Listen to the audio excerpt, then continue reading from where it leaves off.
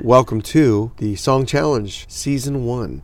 This is where we take a category of song. This season it is 80s New Wave, and we each select 16 songs within the category, following a set of criteria that we have set forth for the category, and then we randomize those two song lists, and both mine and hers, and then we put them head to head against each other, where we will determine which is the best of the song pairings and pare it down through a single elimination bracket. Pardon moi.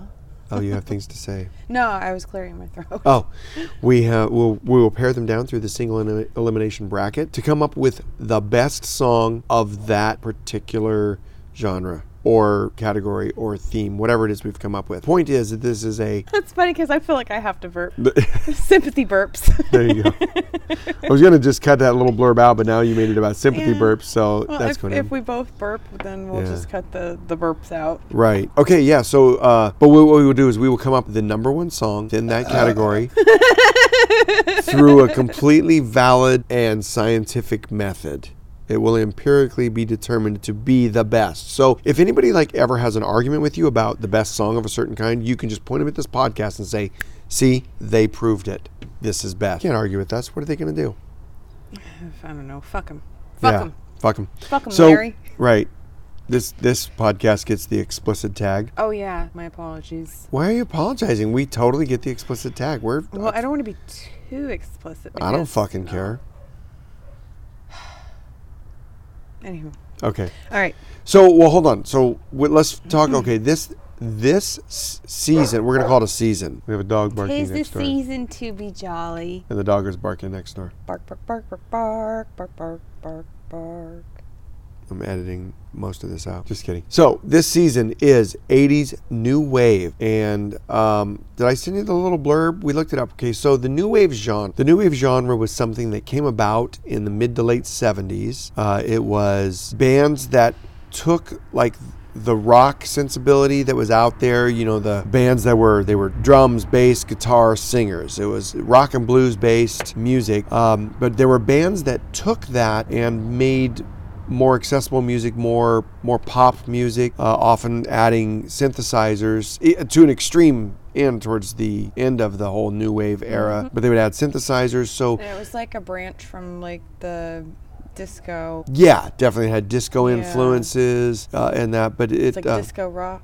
Yeah, exactly. So it was something that was pop rock accessible with some, blues rock sensibilities, but also with the advancements that were going on with musical instruments. I don't know what that was. I'm going to say that's not an advancement in a musical instrument. We heard something, and it was in a distance, this really weird amplified music, but it wasn't it must have been from a vehicle. But at first I thought I heard screeching of tires or something. I don't know what kind of music that was. I don't either. I can't. It's not 80s New Wave. That's for sure. So I think what we're going to do though is, do you have anything to add about the New Wave era? I mean, I was in elementary school when New Wave technically got started in the late 70s, and I wasn't even thought of.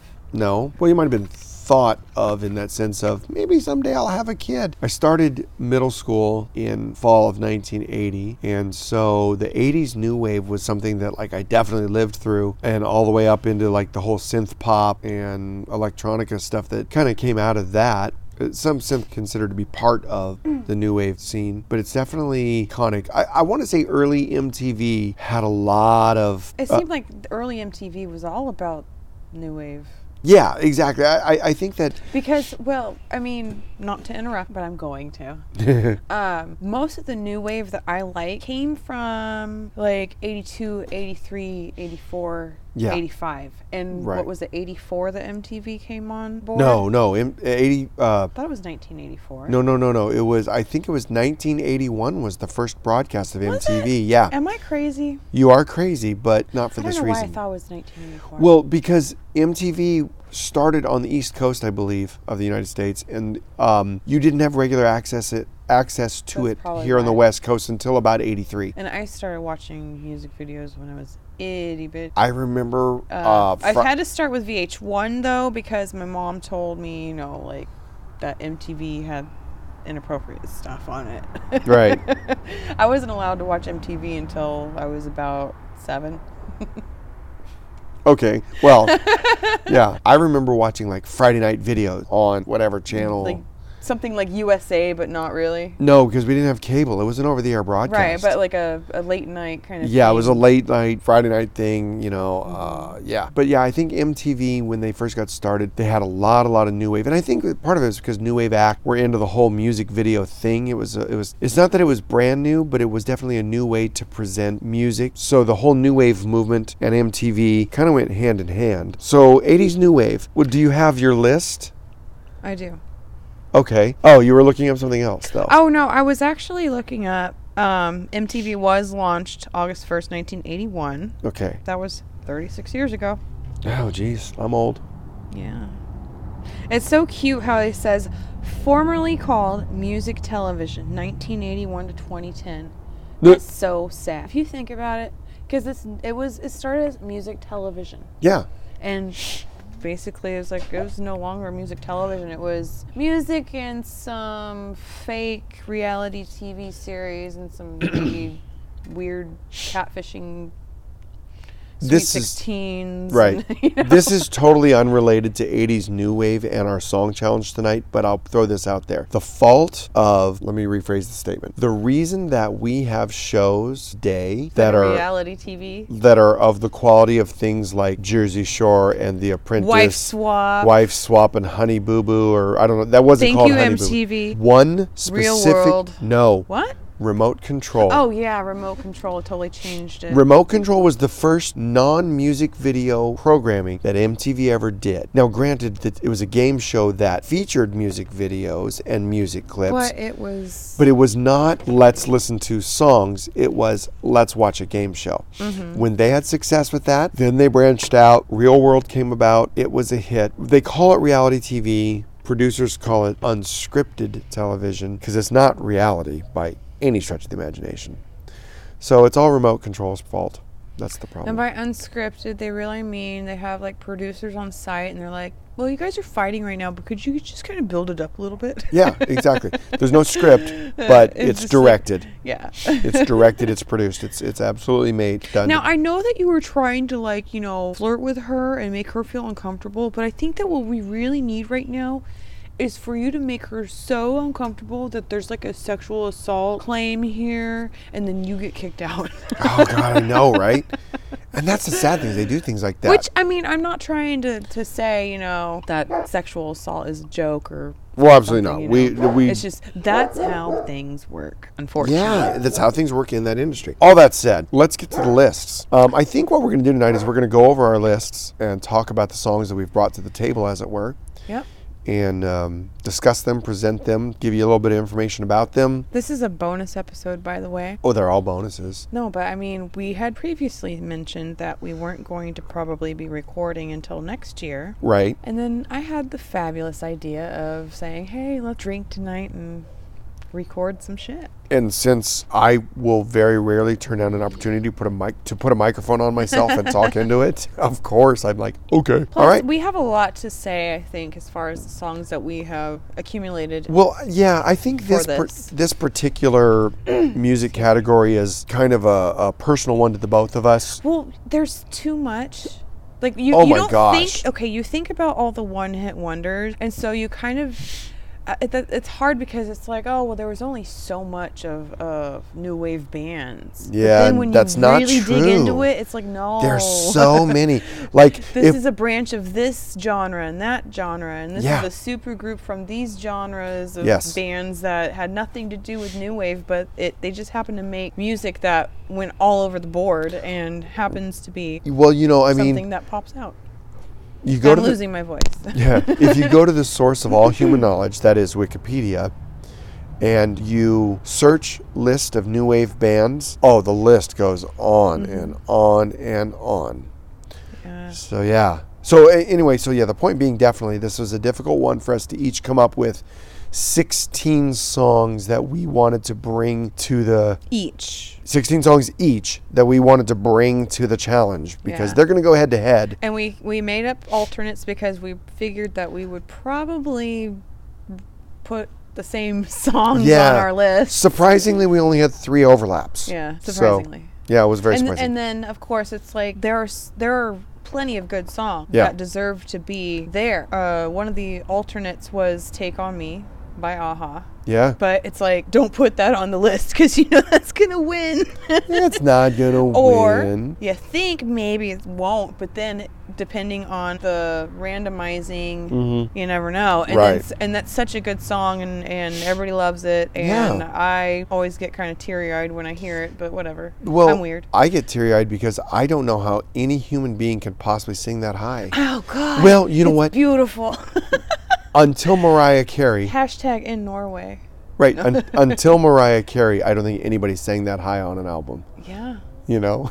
Yeah. I'm totally making stuff up. But she has a world record. Mariah Carey has a world record, and she deserves it. She is... I don't know how many... I'm not a Mariah Carey fan, but I have to say she is so talented. It's not even funny. She sings really, really well. Okay, so let's get to the list. Mm-hmm. You've got the list over there on that informational device that's over there. My informational device is recording us. Alrighty then.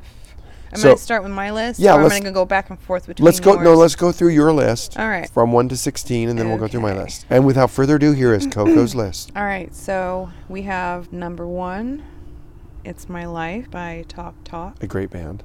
Yes. And everybody knows that No Doubt did a cover of it. Right. It was released on January 13th, 1984, and it peaked at number 31 in the U.S. Billboard Hot 100. And by the way, that's kind of our standard that we're going to try to use for pairing songs, if we want to talk about them, is the Billboard's U.S. Billboard Hot 100. That's kind of the list that we go to. Some songs don't have a rating on that list, or some songs never made it to that list. But they did in other countries. Yeah, but so if we don't have a U.S. Billboard Hot 100 rating, we'll pull it from something else. But that way you can have an idea of where these songs sit. How long ago was it? It was a couple years ago that there was a compilation album of artists doing a covers, right? Yeah, tribute to Talk Talk. Just to recognize the influence and impact that they had on the music, the shape of music at that time. So that'll be a good song. And then we have number 2, Always Something There to Remind Me by Naked Eyes. That's a sad song. My eyes are naked. Mine aren't. I'm wearing glasses. Well, I mean, I'm wearing glasses, but it's clear so you could see. They're not sunglasses. Well, wait a minute. So if I were to wear like a shirt made of clear plastic, would I be naked? Yeah. I'm wearing a shirt. Oh, no. I can see your nudity. I'm wearing a shirt. Okay. So really, that song. Okay, so it was released in January 1983. And it peaked at number 8 on U.S. Billboard Hot 100 in the summer. That's a top 10 contender there. Originally written by Burt Bacharach. Of course it was. And Hal David. And it was performed in 1964 by both Lou Johnson and Sandy Shaw separately. Right, it wasn't a duet. Also, yeah, Carpenters did it. Oh, did they? Yeah. Wow. But if I remember correctly, it was like kind of like a medley that they did. On their self-titled album. Okay. Do we have that vinyl? That has, of course. I have every Carpenters vinyl. You're right. No, it's the one with Rainy Days and Mondays. And okay, that one. But, gotcha. Yeah, I want to say that there was like a medley, or I might be getting it confused with Do You Know the Way to San Jose? I love that song. Either way to San Jose. Oh my God! You know what? Foreshadowing. There's a lot of songs that the Carpenters did. I have Frankie Goes to Hollywood as a band on my list, and they did a cover of Do You Know the Way to San Jose? Mm-hmm. I love it. It's cute. Yeah. I love it. Okay, go ahead. So that was number 2. That was number 2. Number 3 on your list is? Now, this one, I think, is going to be something that is going to be a song that pulls through to the end. Send Me an Angel by Real Life. All right, so it was released in November 1983 in the U.S. Yeah. It was also a re-release in 1989 Yeah, I think it was 89. Yeah, so it peaked at number 29 in 1984, number 26 in 1989. So it did better the second time it was released. Yes, Yeah. by 3 spots. Yeah. And it has been covered by many bands. My But- favorite cover being by... Zeromancer. Yes. Oh my God, that's such a guilty pleasure of mine. Zeromancer is such a cheesy band, and I love them so much. But, you know, that's a cheesy song when you think about it. Okay, so I don't remember the movie. It's kind of perfect. I don't really remember the name of the movie, but there was this movie that was done. It was about BMX bicycling racing. I know what you're talking You know, about. yeah, and like at some part in the movie, it was like a montage scene. And it was to that song. It was to that song, Yeah. and these guys were all doing all kinds of freestyle stuff on BMX. It was. Oh my God, it was I so think you cheesy. showed that to me on YouTube, or Maybe I or No, did. Bradley, maybe. Oh yeah, it could have been I him. think Yeah, it came from Bradley. yeah. Oh my gosh, it was so cheesy. All right, All right, next one. Another hot contender. here it is. Self-Control by Laura Branigan. There is no way possible that we could make a list of things that you had input on it that did not include that song if it fit the criteria. I just want everybody to know, I know. that if there's any way to fit Laura I'm gonna Branigan, put all my chips down on that. No, I'm just kidding. if there was any way to put Laura Branigan into a list, you will do it. I'm gonna find a way. Okay, when was the song released? 1984 Yeah. peaked number 2 on Billboard Hot Dance Club, number 4 on Billboard Hot 100, Ooh. and number 5 on Adult Contemporary charts. So it was like, that's kind of like It was hot. It's like the Triple Crown stuff. And also, I believe it's Ralph or Raph. Yeah, Raph, I think. He was the writer. He did an original version. It's actually really good. You know what? I can't say that I know the original version. I'm sure I know I've heard I've it. played it for you. Yeah, exactly. But it's just, Like- I think that I understand exactly why someone heard his version and thought, we need to do a version because that shit's gonna rock. Not really rock. because there's not too much rock in here. True. So yeah. All right. That's one of my favorite songs ever. Ever, yes, ever. I know. Ever. I know. Ever. I know. All right, number 5. Things Can Only Get Better by Howard Jones. I am such a Howard Jones fan. Love that song. Oh my And it's so God, funny I'm because a lot of people such- don't know the name of that song. Yeah. They're like, what's that song that says, whoa, whoa, whoa, whoa, whoa, whoa, whoa? I'm like, it's not by Keanu Reeves, that's for sure.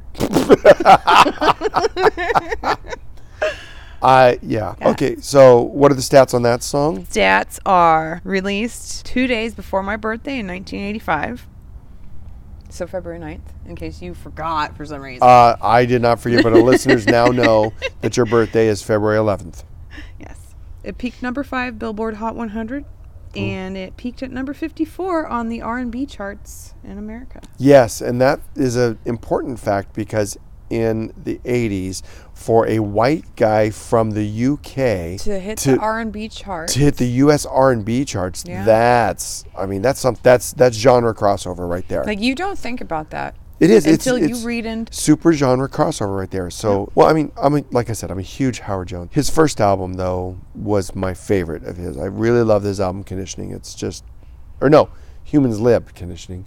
Welcome to Conditioning is a great song off that, but Humans Lib, great album. So, yeah. All right, continuing on our list. What are we up to? We're on number 6, so 10 more to go. Mm-hmm. Head Over Heels by Tears for Fears. I loved that song. I loved that music video. I had a crush, and I can't I can't remember always his name either. fail to remember the names of these dudes. They're But just dudes. You don't need to remember their name. it's like, I don't know. I had a crush on him because I like how they portrayed him in the video. He wasn't like a creepy-ish, No. kind of douchiest, kind of going after the sexy chickiest. You know? How many eists can we run? I don't know.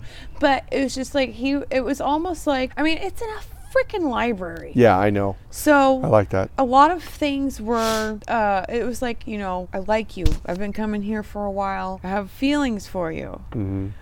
will you go on a date with me? Yeah. You know, kind of a thing. But Nerd. but it was Yeah. normal. It Yeah. wasn't like he was trying to look like a bad boy or a super souped up dude in a suit, and you know. Yeah. It was comfortable. Yeah. And it wasn't exactly. over the top. Yeah. Did we get the data on that song released and whatnot? Oh, I spent so much That's time okay. No, you're talking about it. You're selling It your was stuff. released in 1985, and it peaked number 3 on Billboard Hot 100. Wow, another top 10 contender. All right. All right. Here's another one. Yeah. Dance With Me Ooh. by Lords of the New Church. Yeah, see, you didn't know that. You didn't see that one coming. Basically, you got a New Romantics band broke into the new wave scene. A supergroup. They were a supergroup. It Yep. was, people from The Damned, people from the Dead Boys, both bands that started out as punk bands. Yep. And got into the goth scene, the new romantic scene. Yep. It was just like the underground. Yeah, the whole post-punk underground Yeah. thing. And that's the thing, too, actually we didn't talk about when we talk about new wave music, is there was a great deal of post-punk influence. A lot of these bands really were, like in the late 70s, a lot of post-punk bands started writing music that was more pop than punk. And so that it pushed into this scene. So yeah. And which I want to say, as a side note, a lot of people think about the 80s and like new wave and alternative music and, you know, How Soon Is Now by the Smiths. Right. Great song. But as most Smiths Morrissey fans know, Morrissey would not want anything to do with the title or label of new wave. Oh yeah. So absolutely. that's why I left him and the Smiths out of the list. Well, listener number 4 appreciates that of you too. But anyway, yeah, so Dance With Me, Okay. 1983. All right. It's not a top contender as far as the charts are concerned because it's number 85. Look out. But the video had some controversy on MTV because there's children involved and bondage. Yeah. Not like graphic bondage, Right, but just like the content. And, well, I mean, Stiv Bators was pretty risque. He was. Yeah, he was He definitely. was a flamboyant, crude, risque punk yeah, he did crazy shit. that looked like a lost boy from The Peter Lost Pan. Boys. Oh. No, Peter Pan. Oh. And then eventually the Lost Boys. Right. But yeah, he wasn't someone that you would say, "Oh, hey, Mom, this is my new boyfriend, and I brought him to come meet the family," you know? Well, especially in the 80s, if I went, "Hey, Mom, here's my new boyfriend," she'd be like, "I didn't know you were gay." That's cute. My mom actually would have said that. My mom would have been, "I didn't know you were gay." And then she'd be like, okay, well, I made some soup. And Yeah, she would say, "Oh, you need to talk to my cousin Eric. He knows everyone that's gay because he's gay too." You're right. Oh my gosh. But it's cute because back when you're gay? Do you know John? Because John's gay too. yeah, like It's like they people think assumed Yeah, I that know, it was you're weird. gay, you must know this other gay person that I know. I know, right? Oh my gosh. Well, that's a sidetrack. Okay, so Stiv Bator, not gay, just weird. Bators. Bators. Sorry, I left the S off. Stiv Bators. All right, next song. Next song, Once in a Lifetime, Talking Head. An amazing song. Yes. I got nothing else to say. I got nothing else to say other than that either. No, just kidding. You got release date? I got the release date of February 2nd, 1981. Ooh. And Well, fireworks in the background. there's fireworks in the distance. It's not New Year's Eve yet. Jesus. They're warming up for tomorrow night. I mean, they did that on Christmas too. And then there's There's the car alarm going off from it. Oh my God. I wish you guys could hear this. You probably understand what we're going through though. Next one was number 91 on the Billboard Hot 100, and NPR named it one of the 100 most important American musical works of the 20th century. Rock and Roll Hall of Fame's 500 songs that shaped rock and roll. Oh, this is the Talking Heads. Once in a lifetime. Yeah. Bitches. Same as it ever was. Same as it ever was. Yeah. Same as it ever was. Same as it ever was. Same as it ever was. Yeah.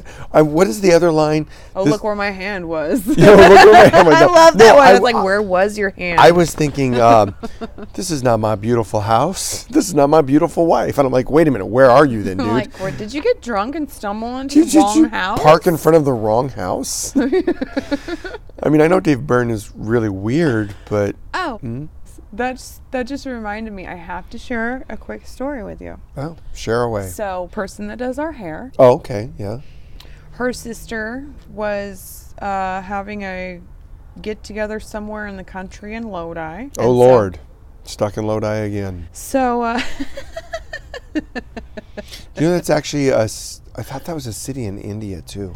Go ahead. Anyway, so her and her on-again boyfriend and son show up with a ham, ice, bags of ice. Wait, our hairdresser's sister?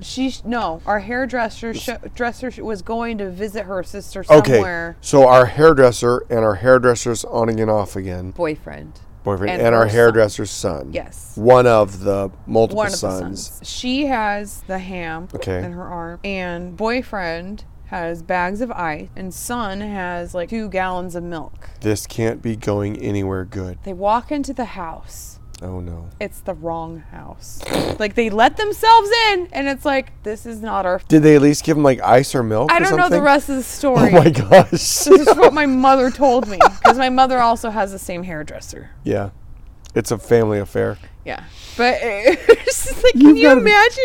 This is not my sister's house. And I don't know where I'm going. My sister told me how to get here. And so I'm like, okay, we parked and we're getting out, and just open the door if it's unlocked so we get all this stuff in here. Oh, man. Wrong that's family. Classic. I'm getting my hair cut like in a week or 2. I'll have to bring that up. Yeah, you should. All right, so next is, and this is number 9. Number 9. We're almost at the end of my list. Almost. Maybe. We're like a little over half. Just barely over half. Our Friends Electric. Gary Newman and Two Way Army. Yeah. Which at the time, I guess they were just Two Way Army. They were Two Way Army, yeah. And, but yeah, we were talking about that earlier today. Remember, it's like Two Way Army was they did all of the songs, but everybody just remembers Gary Newman. Now, I have to say, I messed up. I thought the song was 1980, but it's actually 1979. That's okay, because nobody even listened to it till after 1980. So it was released May 19th, 1979, and it was a UK #1 single June 30th, 1979 to July 21st, 1979. Number 1 with a bullet. Number 1. So, okay, so I want to talk to the whole 80s new wave, and this song is from 1975.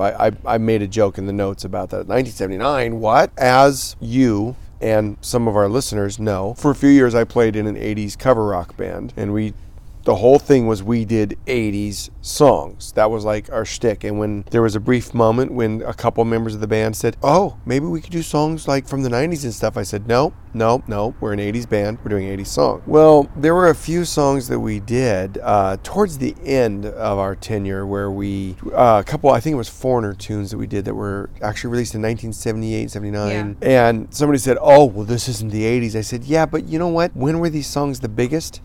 I remember getting a Foreigner album in like 83, and it had Feels Like the First Time and Cold as Ice and that. Those songs were hits. So the point being, that song, Our Friends Electric, yes, granted, it was a 1979 song, and it even hit a #1 in 1979. In the UK. But by the time that it got to us... Yes, that song endured and was so strong in the United States in the early 80s. Yeah, that's when it hit. We go to a club in San Francisco. Occasionally. It's been a while. We used to go every month. I know. Because they would have a little ditty every month that we really liked. Yeah. But, work, family, getting older, getting too tired to stay out till like 4 a.m. Yeah, on a Friday after working. And spending a lot of money on drinks when it's like we could just hang out at home if and we want to podcast. drink. And podcast, yes. Every time that we go to the club and they put that song on, oh yeah, I'm like, okay, cool, because everybody knows most people want to think about cars for Gary Newman. Yeah, and they don't think outside of that. Or Down in the Park. Down in the Park. It was I had a really hard time picking Our Friends Electric or Down in the Park. Let me just tell you. But I also didn't want my new wave list to be too dark because eventually I know that we're going to do a darker gothic industrial something or other. Yeah. And there will be more synth going on. A lot more synth. Whereas new wave, you get synth and some guitars and some saxophone and dance, pop, When we get uplifting, fun. When we get to my list, stuff. you'll realize that I think I leaned really heavily on a lot of synth pop bands in the new wave scene. But, yeah, can't really get away from that, No. can you?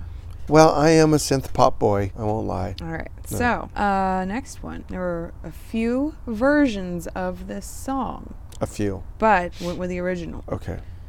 Der Kommissar by Falcon. A man who is famous for bilingual grunting. Was famous. That's what I said. Was famous. Oh, I thought you said is. Was famous like, for he is no bilingual. more. Well, right.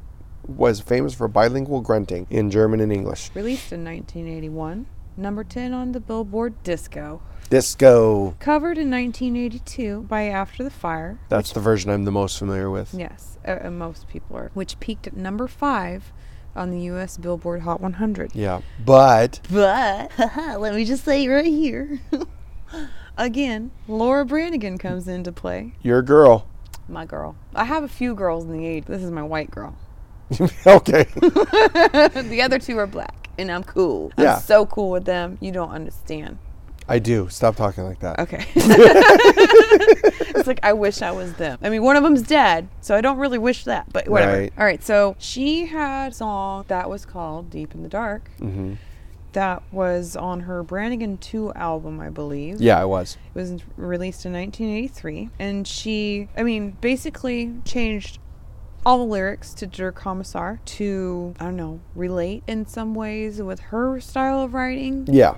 Yeah. And she made it her own, very much so. She made it her own, and I actually preferred that version over After the Fires at the time. Yeah. I actually, personally, I was not exposed to Laura Branigan's version until many years later. I had only ever heard After the Fires version. Yeah. What's funny is I got...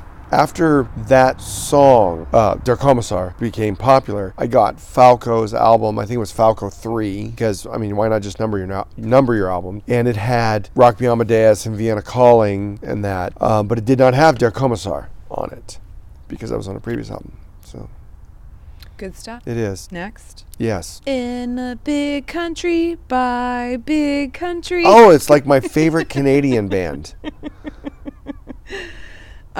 So they're a Scottish band. Right. And I didn't know that until I looked up the salient details And a couple days ago. He thought they were Canadian. Very much so. When I was younger, I thought they were Australian. I don't know why. But Well, at least the accent is closer than Canadian. But yeah, so released May 19th, 1983. Number 17 on the U.S. Billboard Hot 100. Look at them go. Yeah, it's not bad. No, not bad at all. And, again, it's like one-hit wonder. As far as the U.S. is concerned, they might have had more hits in Scotland. Or in Australia. Or Australia. I like that song a lot. I don't know what I like also that they make the guitars sound like bagpipes. Yeah, that was a cool production effect. That was really cool. So next one is Tenderness by General Public. What number is this on your list? Number 12. Number 12 on the list, Tenderness. Yeah.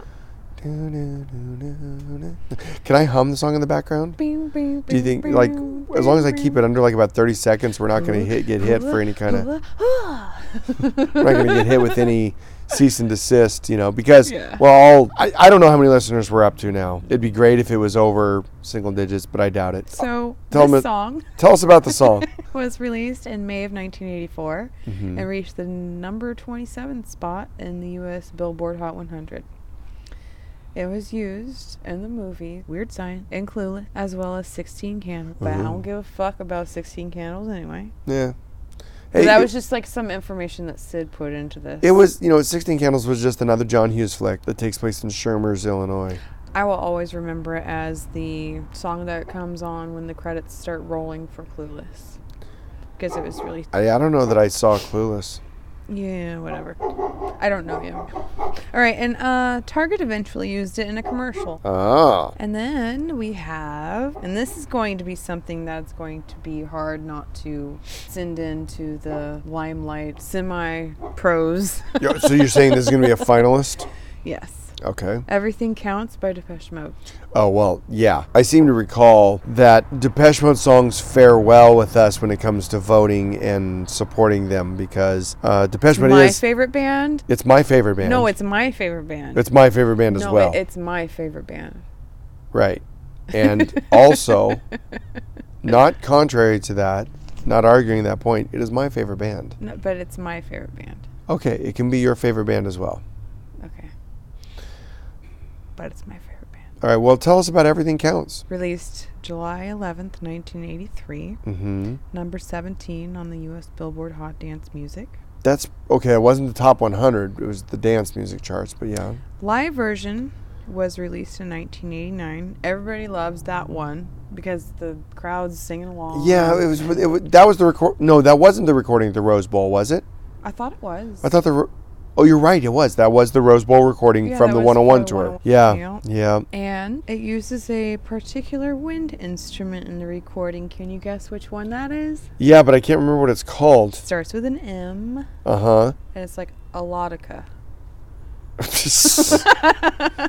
starts with an M and it rhymes with elotica. Trumpet? Yes, it's a melodica. And Martin Gore has been known to play it on stage occasionally when they perform the song. Well, probably not. It's super cute. Yeah. It's like you'd think it would be a toy, but it's super cute. I want to say that Peter Murphy did that with Bauhaus on one of their songs. Yes. She's in Parties? Yes. Yeah. She's in Parties. She's in Parties. Yes. Very that was loud also at a it. 1983 album. Yeah. What was it called again? Shit. Was that Press Eject and Give Me the Tape? No. It was their last one. Their last album was Burning from the Inside. Yeah, it was Burning from the Inside. It was Burning from the Inside. Sky's Gone Out was before that, and then Burning from the Inside. Number 14. Everybody got bonus information on that last. Number 14. Poison Arrow by ABC. Bling, bling. Yeah, everybody's going to hear us doing that and go, that's not what the song sounds like. Boom. Boom, boom, boom, boom. See, but the thing is, if we keep doing it poorly, we'll never get called out for copyright infringement. That's true. So Poison Arrow by ABC off of their How to Be a Zillionaire album. Was released a few days before I was born. February 5th, 1982. Right. So now everybody knows how old or how young I am. Young, very young, very young. If anybody will recall, Sid outed himself when he started talking about him starting middle school in a certain year. Yeah, but nobody knows what year I was born. You just gave up what year you were born. I'm just saying. Future podcasts. Everybody knows you're older than me. Yeah, future podcasts with topics that extend into previous eras from the 80s might prompt me to give my year of birth, but so far it is a mystery. All right. Well, anywho, it reached number 20 on the U.S. Billboard Hot 100. That was really quiet. Nobody's going to hear what you said. I whispered into my microphone. I'm sure they heard me. I'm looking at this little volume thing over here, and it didn't go very high. 100. That's better. Okay. And then, what are Woods for? Well, no one's listening anymore. Right. But that's not the name of the song. Correct. Yeah. It's Word by Missing Persons. That's right. Not What Are Words For? Yeah, that's the line from the song. The title of the song is Word. Do you hear me? No, that's a different song. No, that's the same song, dude. Was it? Yeah. Do you hear me? Do you care? Was that from That's Words? Word. Okay, I'm confusing a different song. Go ahead. Good Lord. Slap you in the face. Oliver, I'm gonna hit you in the face with a beer bottle. She sounds so strange when she sings. My lips are moving and the sound is coming out. Ow! Yeah, see, that's the problem, is she made those strange sounds. No, again, the 80s. My favorite line. No one notices. I think I'll dye my hair blue. Yeah, I remember that line.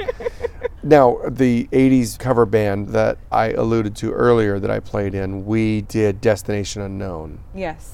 Walking in LA is a good song too. Walking in LA is a good song. But I think that Words is better. Words is yeah. Our singer didn't want to try to make sounds like her for Words, so we did Destination Unknown. It was released in 1982 and number 42 on the U.S. Billboard Hot 100. That's a fantastic number. Just as popular as their other song, Destination Unknown, Dun, dun, dun. but less remembered. Yeah, it's true. Often called What Are Words For? Are you just reciting the email I sent you? Now you're making me feel bad. Okay, well, so what else we got on your list there? The last song on my list. Before you pass me that list over here for me to read my songs. Correct. Number 16. Proceed. Number 16 is... More Than This by Roxy Music. Yeah. And Roxy Music is actually a pretty underappreciated and underrecognized band for all that they contributed to the music scene at that time. Well, you think about, I mean, you had Brian Ferry and Brian Eno? Brian Eno, yeah. Yeah, it was like you had two Brians. Brian Eno. And they both went out on their own. Yeah. And produced and worked with other... Didn't Brian Eno work with Gary Newman? I think so. Yeah. Or was it? Yeah, I'm pretty sure. With production work, I think. Right. I could be wrong, but... No. But the point being is... Peter Gabriel. Yeah, but the point being they both had weird hairstyles. The point being is that you had some incredible talent in that band, and they were so influential, and they did so much to shape the music scene of the late 70s and early 80s in this new wave scene, for sure, and pop music in general. I want to say that Trainspotting soundtrack, I want to say that there was a heavy influence, if not production, of Brian Ferry and Brian Eno. Could be. Or just Brian Eno. That was a good soundtrack. I'm getting the Brians confused, but I know that one of them had a big handle on that. Yeah. Then there's Brian's song. Who? That's sad. Brian's song? Yeah, wasn't that what it was? I thought you said Brian's song like somebody named Brian's song. No. Brian's song. Really sad thing. Yeah. Well, anytime anybody says that this is somebody's song, it's going to be sad.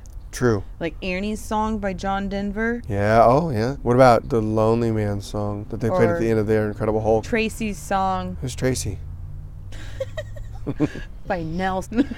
I don't know that song. Oh my Tracy God. Nelson. Her twin brothers decided that they were going to write a song and record it and be like, this is for you, big sis. Oh, now we get to go through my list, and I hope that it gets all the fanfare and joy that your list did. For my 16 songs for 80s New Wave, we'll start with Don't Go by Yazoo. A.K.A. Yaz. Yeah, all of you fools in America, which is me, I'm a fool as well, know the band is Yaz, because I guess there was already a band named Yazoo in the U.S. at the time. Anyway, it was released in 1982. It hit number 1 on the U.S. Hot Dance and Disco charts in 1982, and number 8 on the U.S. Billboard Hot Dance Music in 1999 on a re-release. The song was also used in the video game Dance Dance Revolution 2 on the Wii in 2011. For those people who aren't really savvy, one of the members of Yazoo was Vince Clarke, and Vince Clarke was a founding member of Depeche. So there's that. Number 2, Just Can't Get Enough by Depeche Mode. Dun, dun, dun, dun, dun, dun, dun, dun, so there is that. You have a Depeche Mode song on your list, and I have a Depeche Mode song on my list. I don't think we have. Do we have any other band overlaps even in our list? I don't think so. No. And of course I've got Yazoo on my list, which is an initial founding member of Depeche Mode. So, we didn't put any erasure on it. I almost did. They're kind of not. They're kind of not new wave though. They were later 80s, so they weren't so much later 80s. They were. Well, they were later. The new wave scene kind of started really spreading out and disappearing into other genres by 85, 86. And Erasure was only an album or two into the scene then. Anyway. And I'm trying to recall a song from my list that was played on a commercial. From what? One of the songs that was on my list was played from a commercial. Okay. And I've already forgot which one it was. Right. Target commercial. I remember a reference to that. Just Can't Get Enough was also on a Gap commercial. It was on a Gap commercial. But it was with these models and actors or whoever they were on the commercial that were singing along to, and it was kind of lame. Right. And by kind of lame, I mean a lot of lame. Yeah. So the song was originally released in September 1981. It made it to number 26 on the U.S. Billboard Hot Dance Club Play. It was the first Depeche Mode single released in the United States. And it was also the biggest Depeche Mode hit in Australia ever, reaching number 4 there. Australia is a big country. Yes, but the band is still from Scotland. Okay, moving on. Number 3. Number 3 is Only a Lad by Oingo Boingo. Which should have been Just Another Day. Only a Lad is possibly, but I'm not 100% sure to commit to this right now, possibly my favorite band. I can't even talk. Possibly my favorite song by Oingo Boingo. I don't know if I'm ready to commit to that 100%, but it's definitely one of the tops of the songs by Oingo Boingo that I like. And my favorite is Just Another Day. Yes. It was released originally 19th of June, 1981. Now, I could not turn up any information on the song's chart performance. It was out there. It's a great song. I don't have any numbers on the charts. Number 4 on my list is Relax by Frankie Goes to Hollywood. It released October 25th, 1983. Hit number 10 on the U.S. Billboard Hot 100.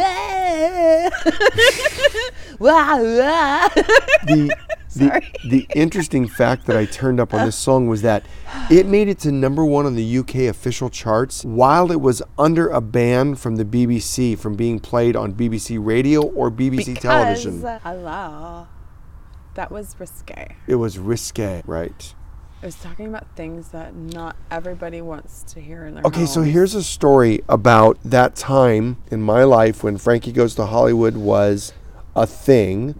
So this would have been around 84, 85. I and 2 of my closest friends from junior high, one who now lives in Merced and one who, I don't know where he is living now. I don't know. I think he's still in McHenryville. The 3 of us were at Brewster Bowl, okay? In the bowling alley, decided to go bowling. You know, we had our parents drop us off. We might have all been staying over at one of their houses or whatever. I don't know. But it was at the time that, you know, of course, Frankie Goes to Hollywood was a big thing. And I don't know if you remember the t-shirts. Frankie says relax. Yeah, Frankie say, well, not Frankie says, Frankie say, relax.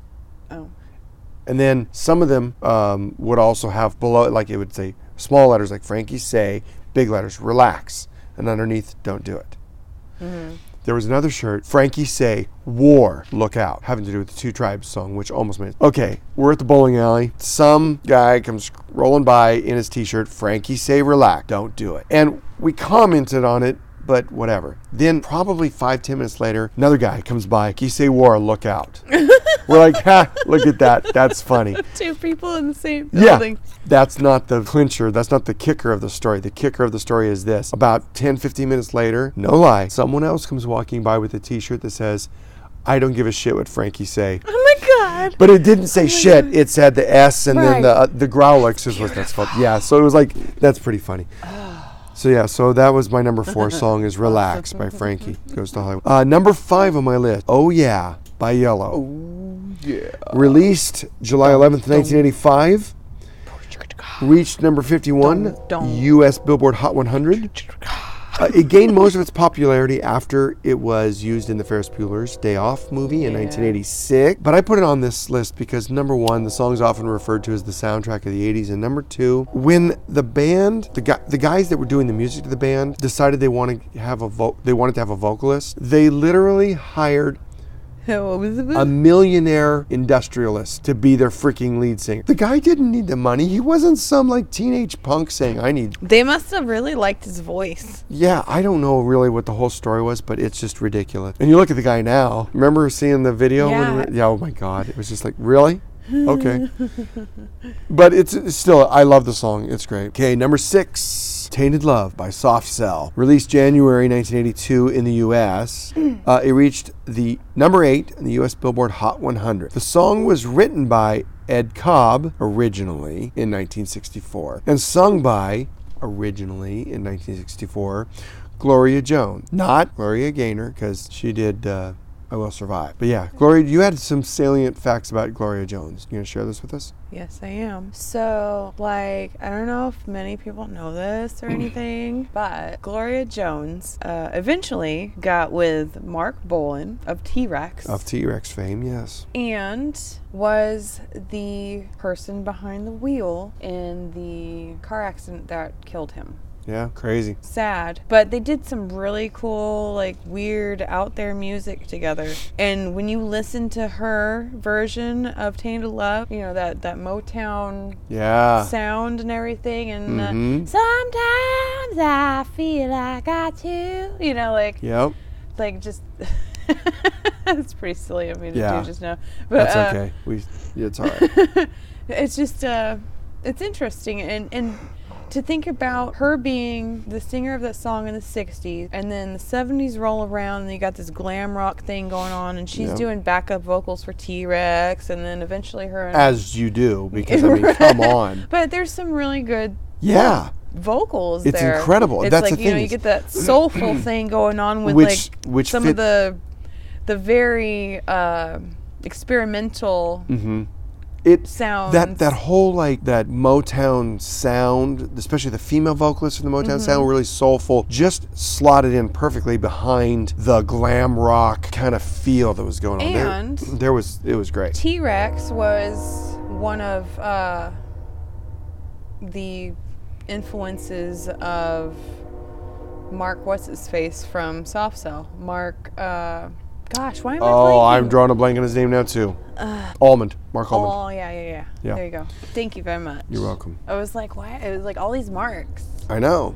And they're like, what? Right. So number 7, Whip It by Devo. Because who could forget Devo? Such a new wave band. Yeah. They took Mark Mothersbaugh and Devo. They took the new wave like thing. Once they hit the 80s, they said, okay, here's what new wave's going to be. And one of my alternates was Girl You Want by Devo. Also, same album as Whip It. Mm-hmm. Right. So it was released August 13th, 1980, a couple weeks before my birthday that year. It reached number 14 in the U.S. Billboard Hot 100. One of the things about it is nobody expected that song to be a hit because it had a non-standard tempo and odd lyrics. What do they call the motoric beat, they call it. The way the beat goes with the kick and snare. I think motoric is the term that they use. It's very unconventional because it accents both the beat and the backbeat alternately. It's odd. So yeah. Also, if I recall, they were supposed to perform Whip It on Lily Tomlin's show or something like that back in the day. Could have been. But she was very upset with the portrayal of the music video and the girl with the whip and everything, so then she refused to have them on the show. Yeah, she said no, because she thought that's what the song was about. And really, the lyrics are just kind of nonsensical. They were really just being silly with them.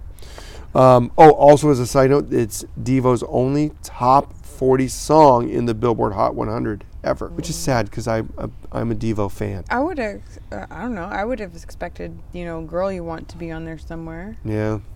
I love that song. Well, it might have made to the Billboard's Hot 100, but it didn't break top 40. I get it. Yeah. Number 8, coming to the halfway point of my list of 16, is You Spin Me Round by Dead or Alive. Rest in peace. Thanks, Pete Burns, for all you gave us. Released November 5th, 1984, made it to number 11 in the U.S. Billboard Hot 100. Pete Burns he said that he was inspired by the song I Wanted Your Love by Luther Vandross. I want your love. Right. And also Little Nell, again, a Motown singer, singing a line in a song that says, I'll see you round like a wreck. That's awesome. And so, yeah. That's awesome. So he took those influences, those Motown influences, and made his own song to it. I mean, because obviously you hear either of those songs, you're not hearing the tempo of You Spin Me Round. You Spin Me Round is way more upbeat, dancey, and everything, There you go. I like it. Yep. All right, crossing the midway point, number 9 on my list. She Blinded Me with Science, Thomas Dolby. Released in 1982, reached number 5 on the U.S. Billboard Hot 100. Number 5, woo. Because you know what? It's not number 1, it's number 5, which is good enough for Mo. It's a clever song. It is. It's got some interesting sounds to it. Well, that's the thing. But it doesn't strike me as a song that should be the winner of New Wave. Well, we'll see. When voting commences, we'll see. The thing is that Thomas Dolby, to me, he was always just an experimental musician. He wasn't it's not like he was the traditional musician that played music within a style and was getting radio play and that. He just was like, I'm writing music he's more of like the artiste type thing. The artiste. Yeah. Well, and the note he's artistic. The notable thing about this song is that the music the music video for it, he had conceived and storyboarded the entire music video before he even wrote the song. Really? Yes. I did not know that. Yeah, I didn't either until I read that. So he had done all the storyboarding and that because he had an idea for this video. Then he wrote the song, and when it came time to put together the video, he did all the directing himself because he already had it all figured out. That's kind of weird that he had the video conceived before the song. So One can dream. One and can. apparently his dream came true. Right. Okay, so number 10 on my list, Modern Love, David Bowie, which I believe that was on both of our lists initially. Oh, yeah. So when we no, had... that was both. I think it was an alt. Was it? Because we had 3 duplicates, so then we had to put in our alternates. Yeah, but what I did is if we duplicated, I didn't want the song to be out of the list entirely. I took it off of one of our lists and put an alternate in. So I think that this was on both of our initial lists. Okay. Came off of yours and an alternate went in its place. So it's here. But yeah, so it was released September 1983, reached number 14 on the U.S. Billboard Hot 100. Love that man. This is the funny thing too, and this is so in line for Bowie. He said that the song, because obviously it was from the album Modern Love. No, it was from Let's Dance. I must have typed this wrong then. It was from Let's Dance. Fine, I'm not arguing with you. What I'm saying is I must have typed this wrong because I said it maintains the album Modern Love in parentheses theme. Anyway, Bowie said that it maintains the theme of the album on which it appeared. The theme of the album being the struggle between God and man. How this song has anything to do with the struggle between God and man, I have no clue. I don't know. But that's Bowie. I mean, China Girl is on there. Was this part of his Berlin trilogy? Did he record this when he was living in Germany? Because I remember like when he got done with the whole Ziggy Stardust theme and then the Thin White Duke theme and that, like, because he was like had a problem with cocaine and that, and he moved to Berlin. Yeah, but and he was there for a while. He was there for a while. He lived with Iggy Pop over there for a while. Bringing down the wall and all that stuff. Yeah, he was living there. Iggy Pop was with him for a while over there and that. And I don't know if this was one of the albums that he recorded, because he recorded 3 albums when he was over. He's strange. But this is a genius song. It's a great song. This is... I mean, dude, he had Stevie Ray Vaughan performing on that album. Yeah, I know, because he's just like, oh, I'm just going to pull some talent. He's like, oh, I really like your style. You come over here and record some music for me? Do this thing, yeah. Number 11 on my list, related to David Bowie, but not David Bowie, Major Tom by Peter Schilling. Oh, yeah. Released September 24th, 1983, reaching number 14 on the U.S. Billboard's Hot 100. Do you remember that I just said that Modern Love also reached number 14 on the Billboard Hot 100? The song is unofficially a conclusion or a continuation of Space Oddity by Bowie. Yeah. Because it was also originally in German, correct? Yeah, I believe so. And Peter Schilling had said that he didn't like the ending of Space Oddity. He wanted there to be... Yeah, because Major Tom was lost in that story, basically. And this song tells a story of Major Tom, and he's coming home. But it recaps Oddity in the sense that it's like, something, the voice on the radio, something, and nothing more. It's like, you hear the voice go away. It's like, what? Nothing more. What, is it over? Just like in Oddity, Space Oddity, it was like Major Tom was gone. You couldn't hear him anymore. But then you hear his voice coming back, this is my home, I'm coming home. So it's the unofficial sequel to that song. Beautiful. It's a great song. Nin, next on my list, number 12. I went back to some more like traditional new wave, I guess, in a way that was less synth pop and more rock oriented. And I got You Might Think by The Cars. Yep. Released in March 1984. I think that was the video where his... But yes, so the video for You Might Think. Okay, right. So Rick Ocasek, his soon-to-be wife was the chick that was like the little miniature. Oh yeah, that's model. Right. I think they met when they were on the set of that video. On the set of that video, possibly. I could be wrong, but yeah, I think her name is like Paulina something. Her name was mentioned in the article that I was reading about it, and I don't remember. Mm-hmm. Yeah, because it's that important to me. I think she's a Polish model. Possibly. I could be wrong. I could always be wrong. Yeah. I'm just going off of what I remember. You usually remember pretty well, though. So, that video also was, though, notable because it was one of stuff, right? the first videos to use computer-generated graphics. That was the one where, you see Rick Ocasek as a fly. Yeah. And he's got the big eyes with his sunglasses. Yeah, he appears in the video. Also, as a side note, it was a song that Rick Ocasek actually did the lead vocals on. Yeah, because Ben Orr was always the lead vocalist. Ben Orr was the lead vocalist for The Cars. Most of the songs I like by The Cars, it's Ben Orr as the vocalist. Yeah. Rick Ocasek didn't take over much lead vocals until later in The Cars, career. All right. Well, a few more on the list. Number 13, Blue Monday by New Order.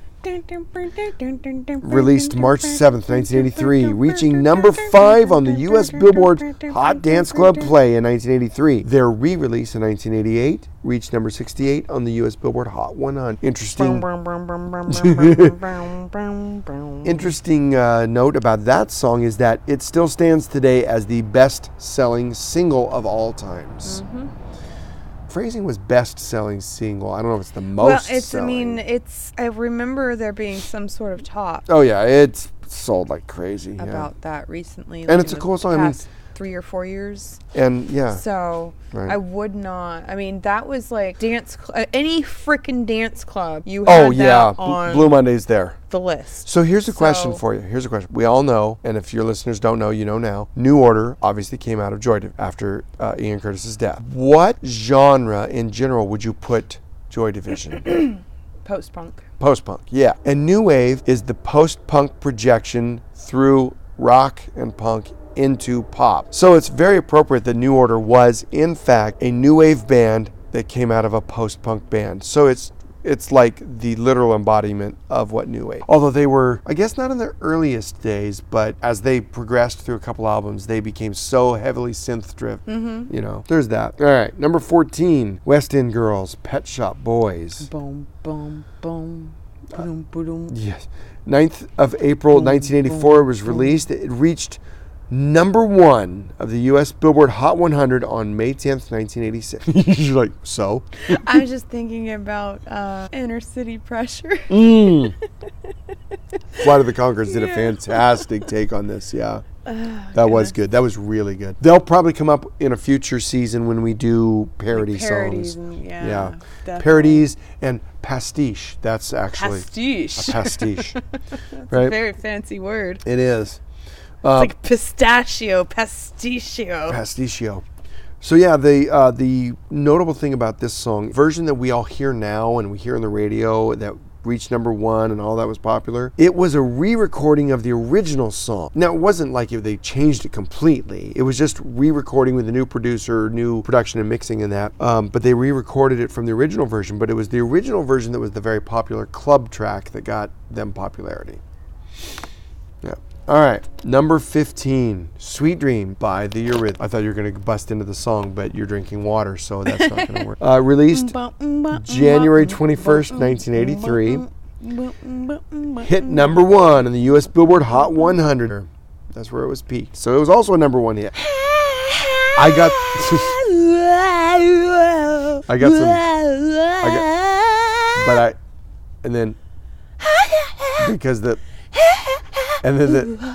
I talk?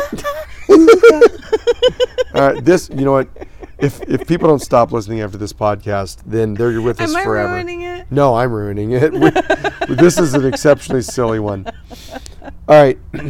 I'm the comments about this song were that Dave Stewart, he had made the beats and the musical riffs on the synth, and he was playing them. And when Annie Lennox heard them, she was like, "What? Oh, you hold my beer," and started doing stuff on another synth, playing against it, and it was almost like a synth duel they did.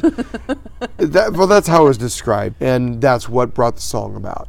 So yeah, but it's a great song. I think it's definitely iconic for the synth pop range of New Wave. And then the last song, number 16 on my list, and I'm going to make this one as the dark horse sleeper that it'll make it to the finals, may not make it to Grand Champion though.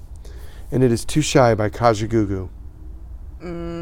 Yeah. I almost put that on my list. Yeah, I'm sure you did. It was released in January 1983, reached number 5 in the U.S. Billboard Hot 100. This is the only U.S. hit Kajagoogoo ever had, which is why everybody in the U.S. calls him a one-hit wonder. What was his name? I forget what was it. Lamal? Lamal. Came out. They did the Never Ending Story song. Yes. And that was a hit. Yeah, but not, that wasn't Kajagoogoo. That was just Lamal. Yeah. The point being is that despite the fact that they were, the band was massively popular in the UK, but they that was the only hit ever in the US. So, oh my God. Sorry. I keep hoping that the lawyers will tell us to cease and desist from that, but no. Also, interesting side note, Nick Rhodes of Duran Duran was one of the producers on that song. Well, I mean, So that the meant hairstyles and the makeup. So that's what I was go going to say. very That's well why with the each song other. had really good lipstick and hairstyles. Because that's Looks great. that's what Nick Rhodes was. Keyboards, Pretty boy. lipstick, and hairstyles. Gorgeous. All right. Well, so that's our 2 lists, and I think we should probably call it a night for this one. I didn't time this because we don't have a timer on the recording, but you're probably well past your interest level, and You probably shut us off by the time that I burped the first. that was before you even started listening songs. And it was a very airy burp, so I'm not proud. I'm gonna edit most of this out.